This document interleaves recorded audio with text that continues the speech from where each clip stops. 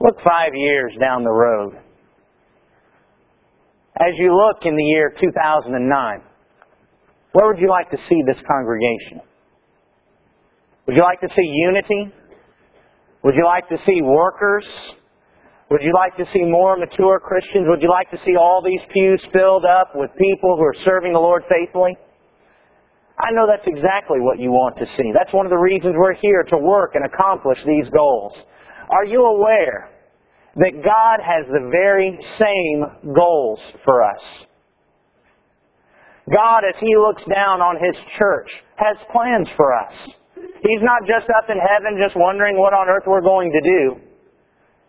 He's given us His Word to demonstrate what He wants from us, and the goals that He has for His church, and by extension for this church, this congregation.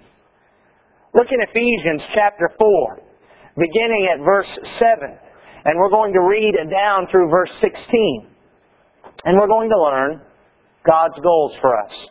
Tonight we're going to notice three things. Number one, what God wants for us, what God has done for us, and then what God expects from us. In Ephesians chapter 4, beginning at verse 7, the Scripture reads, "But to each one of us grace was given according to the measure of Christ's gift. Therefore He says, when He ascended on high, He led captivity captive and gave gifts to men." We'll skip the parentheses and go down to verse 11.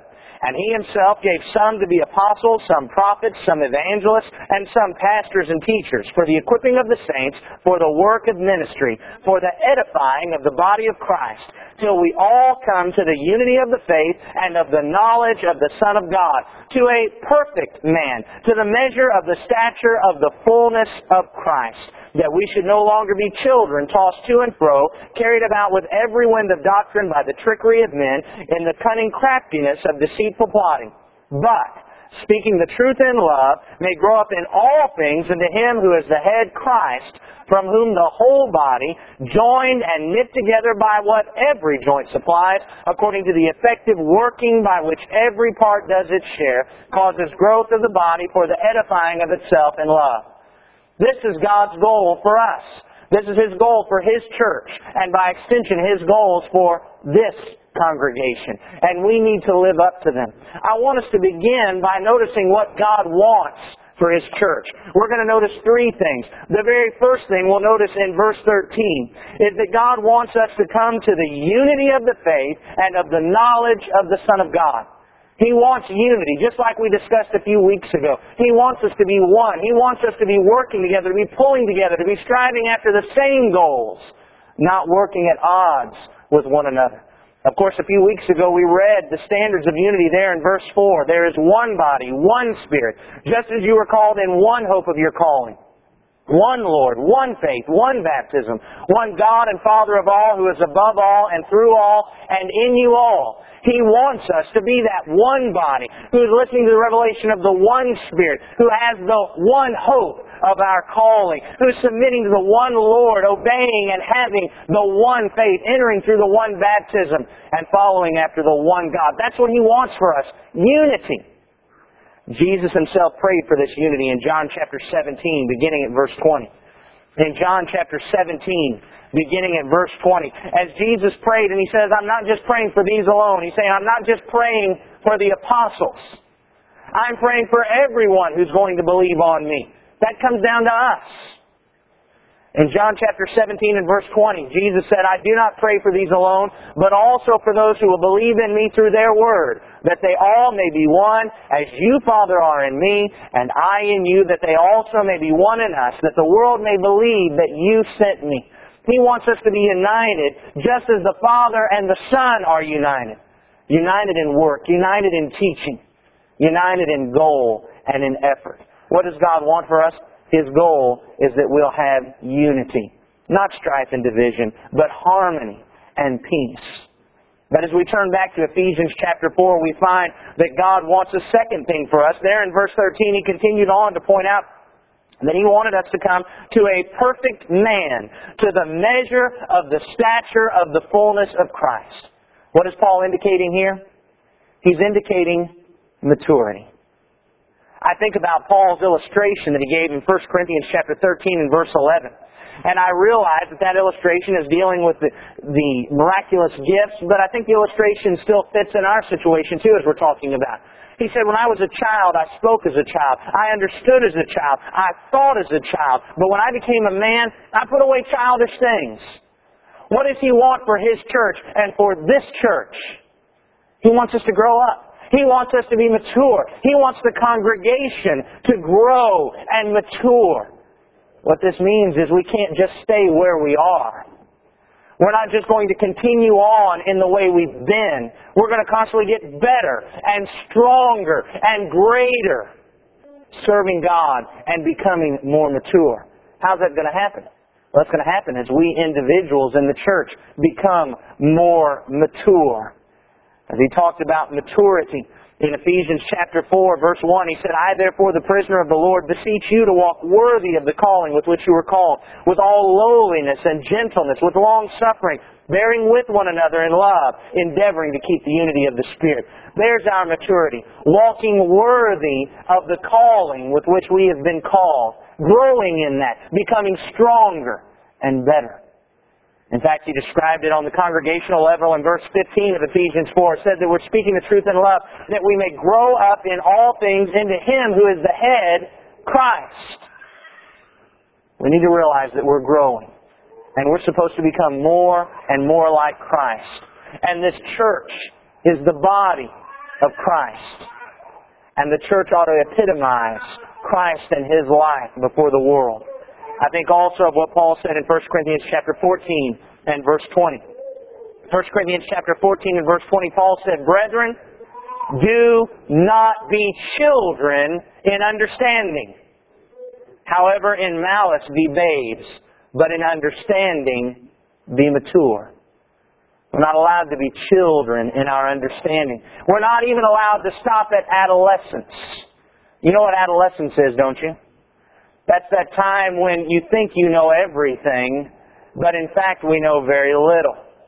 It's amazing how many folks begin to learn some and they think they're getting it all under control, and now I'm a mature Christian, when really they're still just in Christianity's adolescence. We can't stop there. We've got to keep growing on, becoming mature, more like Christ, humbling ourselves before Him. That's what God wants for us.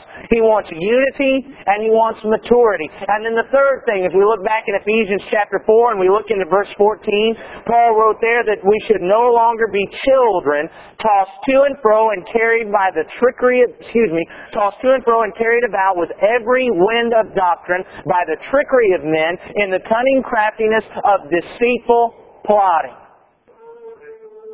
This is an extension of the issue of maturity. He says that He wants us to get to a point that we're not tossed to and fro by every wind of doctrine. We're not enamored by every newfangled idea that comes along. We're not drawn away by everything that somebody says. He wants us to be able to tell the difference between right and wrong. You see, those who are young are very easily swayed by folks who just look good. Those who are immature are very easily swayed by those who can just say something well. But we're no longer to be children. We're supposed to be able to look past the appearances.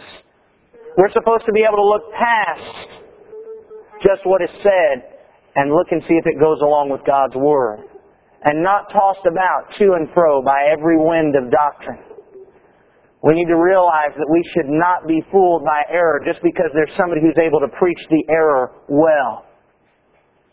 We've got to go to the Word of God and trust what He says and do what He says, no matter what anyone else says.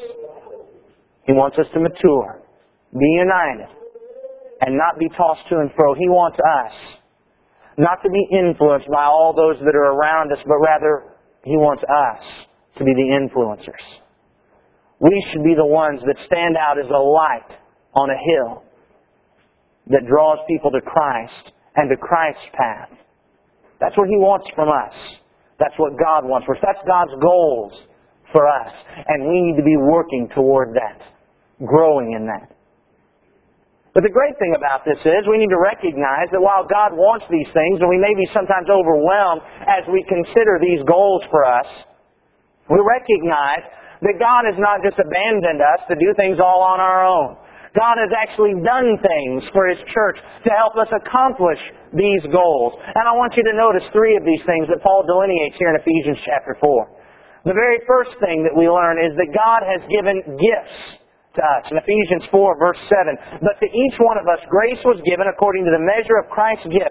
Therefore," he says, "when He ascended on high, He led captivity captive and gave gifts to men." Paul explained this more in Romans chapter 12. Romans chapter 12, beginning at verse 3, Paul said, "For I say, through the grace given to me, to everyone who is among you, not to think of himself more highly than he ought to think, but to think soberly, as God has dealt to each one a measure of faith." Verse 4. "For as we had many members in one body, but all the members do not have the same function, so we, being many, are one body in Christ, and individually members of one another. Having then gifts differing according to the grace that is given to us, let us use them. If prophecy, let us prophesy in proportion to our faith. Or ministry, let us use it in our ministry. He who teaches in teaching. He who exhorts in exhortation. He who gives with liberality. He who leads with diligence. He who shows mercy with cheerfulness." This is what God has done for us. Every single one of us have gifts and abilities. We have opportunities and resources that God has given specifically to us. We don't all have the same abilities. We don't all have the same gifts. Rather, He's put us together in this body so that what one lacks, the other can complement and complete. But He's given us all gifts. And those gifts are to be used to serve God. What abilities do you have? Do you have the ability to lead? Then do so with diligence. Has God given you more ability to give? Then do so with liberality. Do you have the ability to teach? Then teach. Do you have the ability to serve and minister to others? Then do it. Do not view this list as exhaustive. These are not all the gifts. These are not all the abilities that God has given us. What abilities do you have? He's given them to you so that you can use them to help this congregation reach its goals. The second thing that Paul demonstrates God has done for His church. The second thing that Paul has demonstrated that God has done for His church so that we can accomplish the goals that He has for us. Verse 11. "He Himself gave some to be apostles, some prophets, some evangelists, and some pastors and teachers." He provided roles, offices within the church, official positions that people might hold to help the congregation press on towards its goals.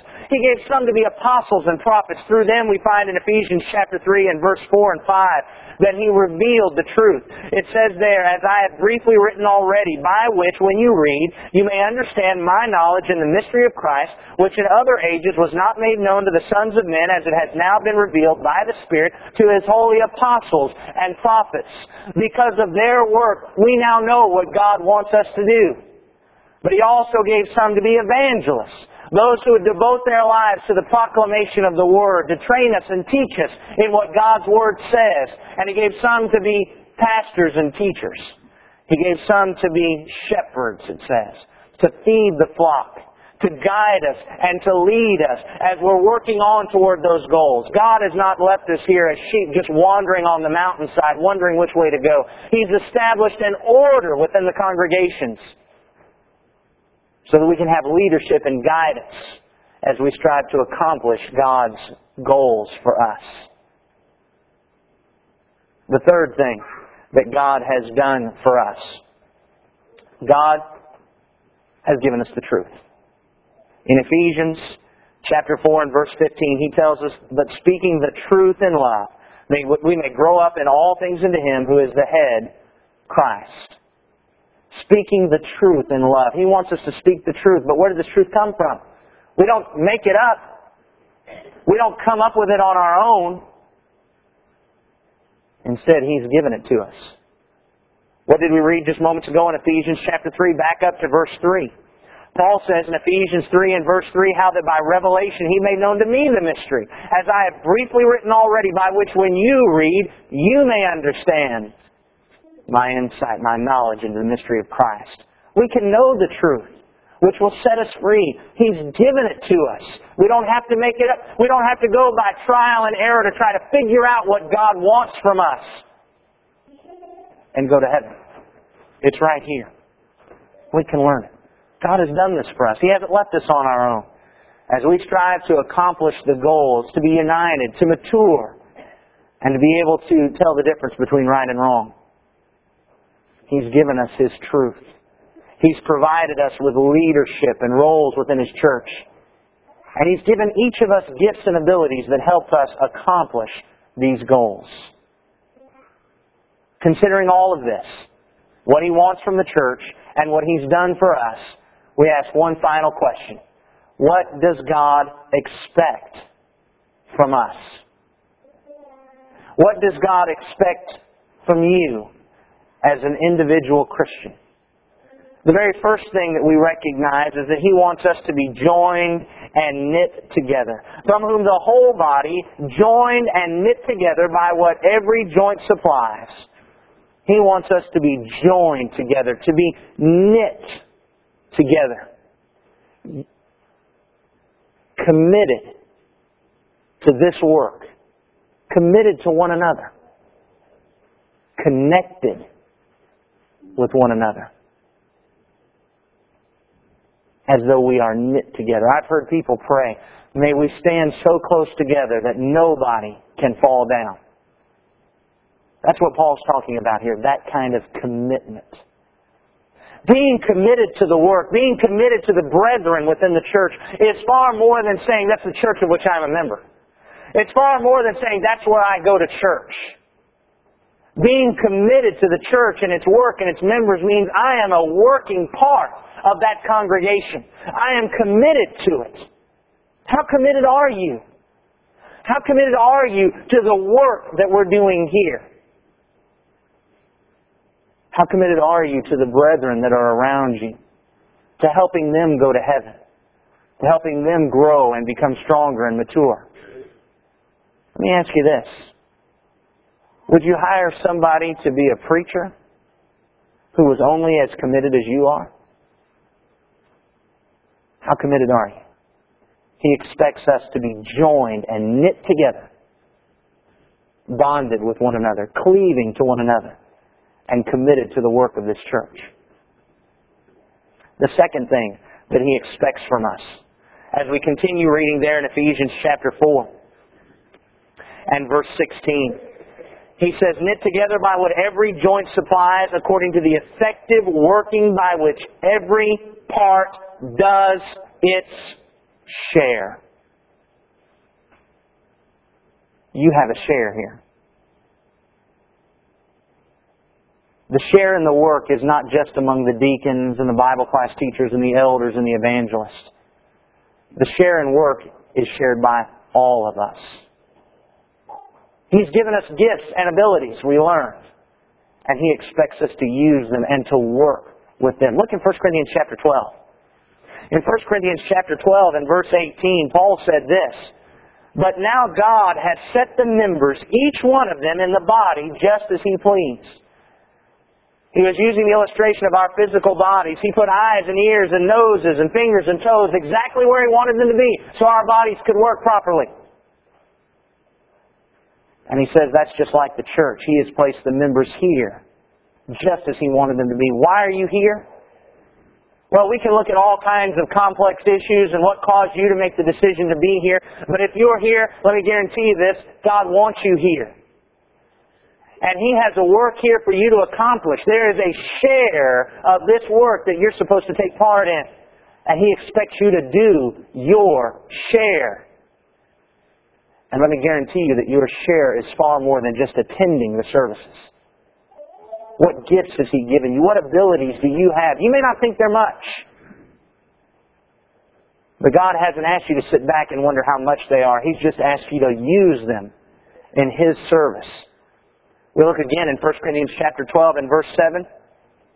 He says in 1 Corinthians 12:7, but the manifestation of the Spirit is given to each one for the profit of all. Now I understand that there he's specifically talking about miraculous gifts. But the principle applies to all of God's gifts. Whatever gifts He has given to us, what does He expect us to use them for? It says, for the profit of all. We're a team. We're a unit. We're to be bonded together. And the abilities and the gifts that we have, we are to use to serve one another, to profit one another. Sometimes we lose sight of the fact that the reason we have abilities is to serve God and to serve His children. He has not given us our abilities so we can make it in the financial world. He's not given us our abilities so that we can be successful in the secular world. No doubt if that also happens, that's fine so long as you're keeping your priorities straight and understanding that every ability you have, God has given you so you can use it to profit the congregation here and for the profit of your brethren. What abilities do you have? Use them to glorify God and serve others. And finally, He expects us to do the work of ministry. He expects us, as it says, beginning in verse 12, for the equipping of the saints, for the work of ministry, for the edifying of the body of Christ. Far too often we believe that the work of ministry belongs to one that we call the minister. And that's just not the case. As you examine this passage, notice what it says. It says that He's given certain roles and offices. Why? To equip us. To equip the saints. He gave apostles and prophets, evangelists, pastors and teachers to equip the saints. What are they equipping the saints to do? The work of ministry to edify one another. Those roles, those offices are given to teach us and equip us and to train us to accomplish God's will, to edify one another. And then who are the workers? All of us. Ministering to one another. Serving one another. You are a minister. The word that's translated here, ministry, diakonia, is used in various ways as it talks about how we can serve others. If we look in Acts chapter 6, in Acts chapter 6 and verse 2, the Scripture there uses that same word. And it says that then the 12 summoned the multitude of the disciples and said, it's not desirable that we should leave the Word of God and serve tables. There's that word, diakonia, serve, serving tables. But it's also used in verse 4. We'll give ourselves continually to prayer and to the ministry of the Word. There's that word again, diakonia, ministering of the Word. We can look in Acts chapter 11 and verse 29, and we find that the disciples, each according to his ability, determined to send relief to the brethren dwelling in Judea. We find here the term used as it's talking about sending according to His ability, sending relief, sending service, ministering to those who are in need. This is talking about us giving financially to help others. In Acts 12 and 25, Barnabas and Saul returned from Jerusalem when they had fulfilled their ministry. And they also took with them John, whose surname was Mark. Here's the idea of the church had given a specific task to these men, and they were ministering, they were accomplishing the task. Each one of these uses is ascribed to us when it says we're to do the work of ministry. We're supposed to do all of this. Serving one another. Ministering. Do you see a need? Don't wait on the elders to accomplish it. Do you see somebody who needs to be taught? Don't wait on the evangelists to do it. Do you see some work that needs to be done? Don't wait on the deacons to assign somebody. You do it. When a guest comes into our assembly, don't wait for church-assigned greeters to go and give them a card or to make sure that they're welcome. You go welcome them. When you see somebody that needs an encouraging word, you go encourage them. When you see somebody who's falling short, don't stand around and ask when are the elders going to do something about that. You go do something about it. You and I are all the ministers. One of the great problems that we have today is that we have, and I say we, not talking about this congregation, but brethren in general, have typically decided to answer every problem with a church program. And certainly programs, some of them are authorized. But far too often when the church establishes a program, we individual Christians believe that our job is fulfilled just because we're members of the church that's doing it. That's not the way it works. We as individuals are supposed to be ministering and serving and doing God's will. This is what God expects from us. This is what God expects from you. How are you doing? God has amazing goals for us, brethren. All we have to do is do our share. Ministering to one another. Using the gifts that God has given us. We're not asking anything amazing from you. We're just asking you to use the abilities that God gave you to serve this congregation and to serve God. That's it. You do that and God will give you more. And we'll grow. And yet that may still seem a little overwhelming, but I want you to remember what it says in Ephesians chapter 3, verses 20 and 21.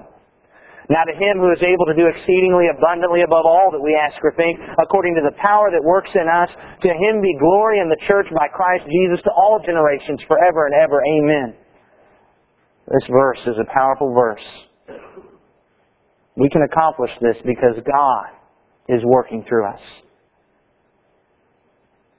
We simply need to do the work He's given us. Are you willing to work with us? Are you committed to this congregation? I pray and hope that you are. That we can draw close and be knitted with one another. Unified. Working together, serving one another. Can we all do that? Brethren, that's one of those times when you're supposed to say amen. Can we all do that?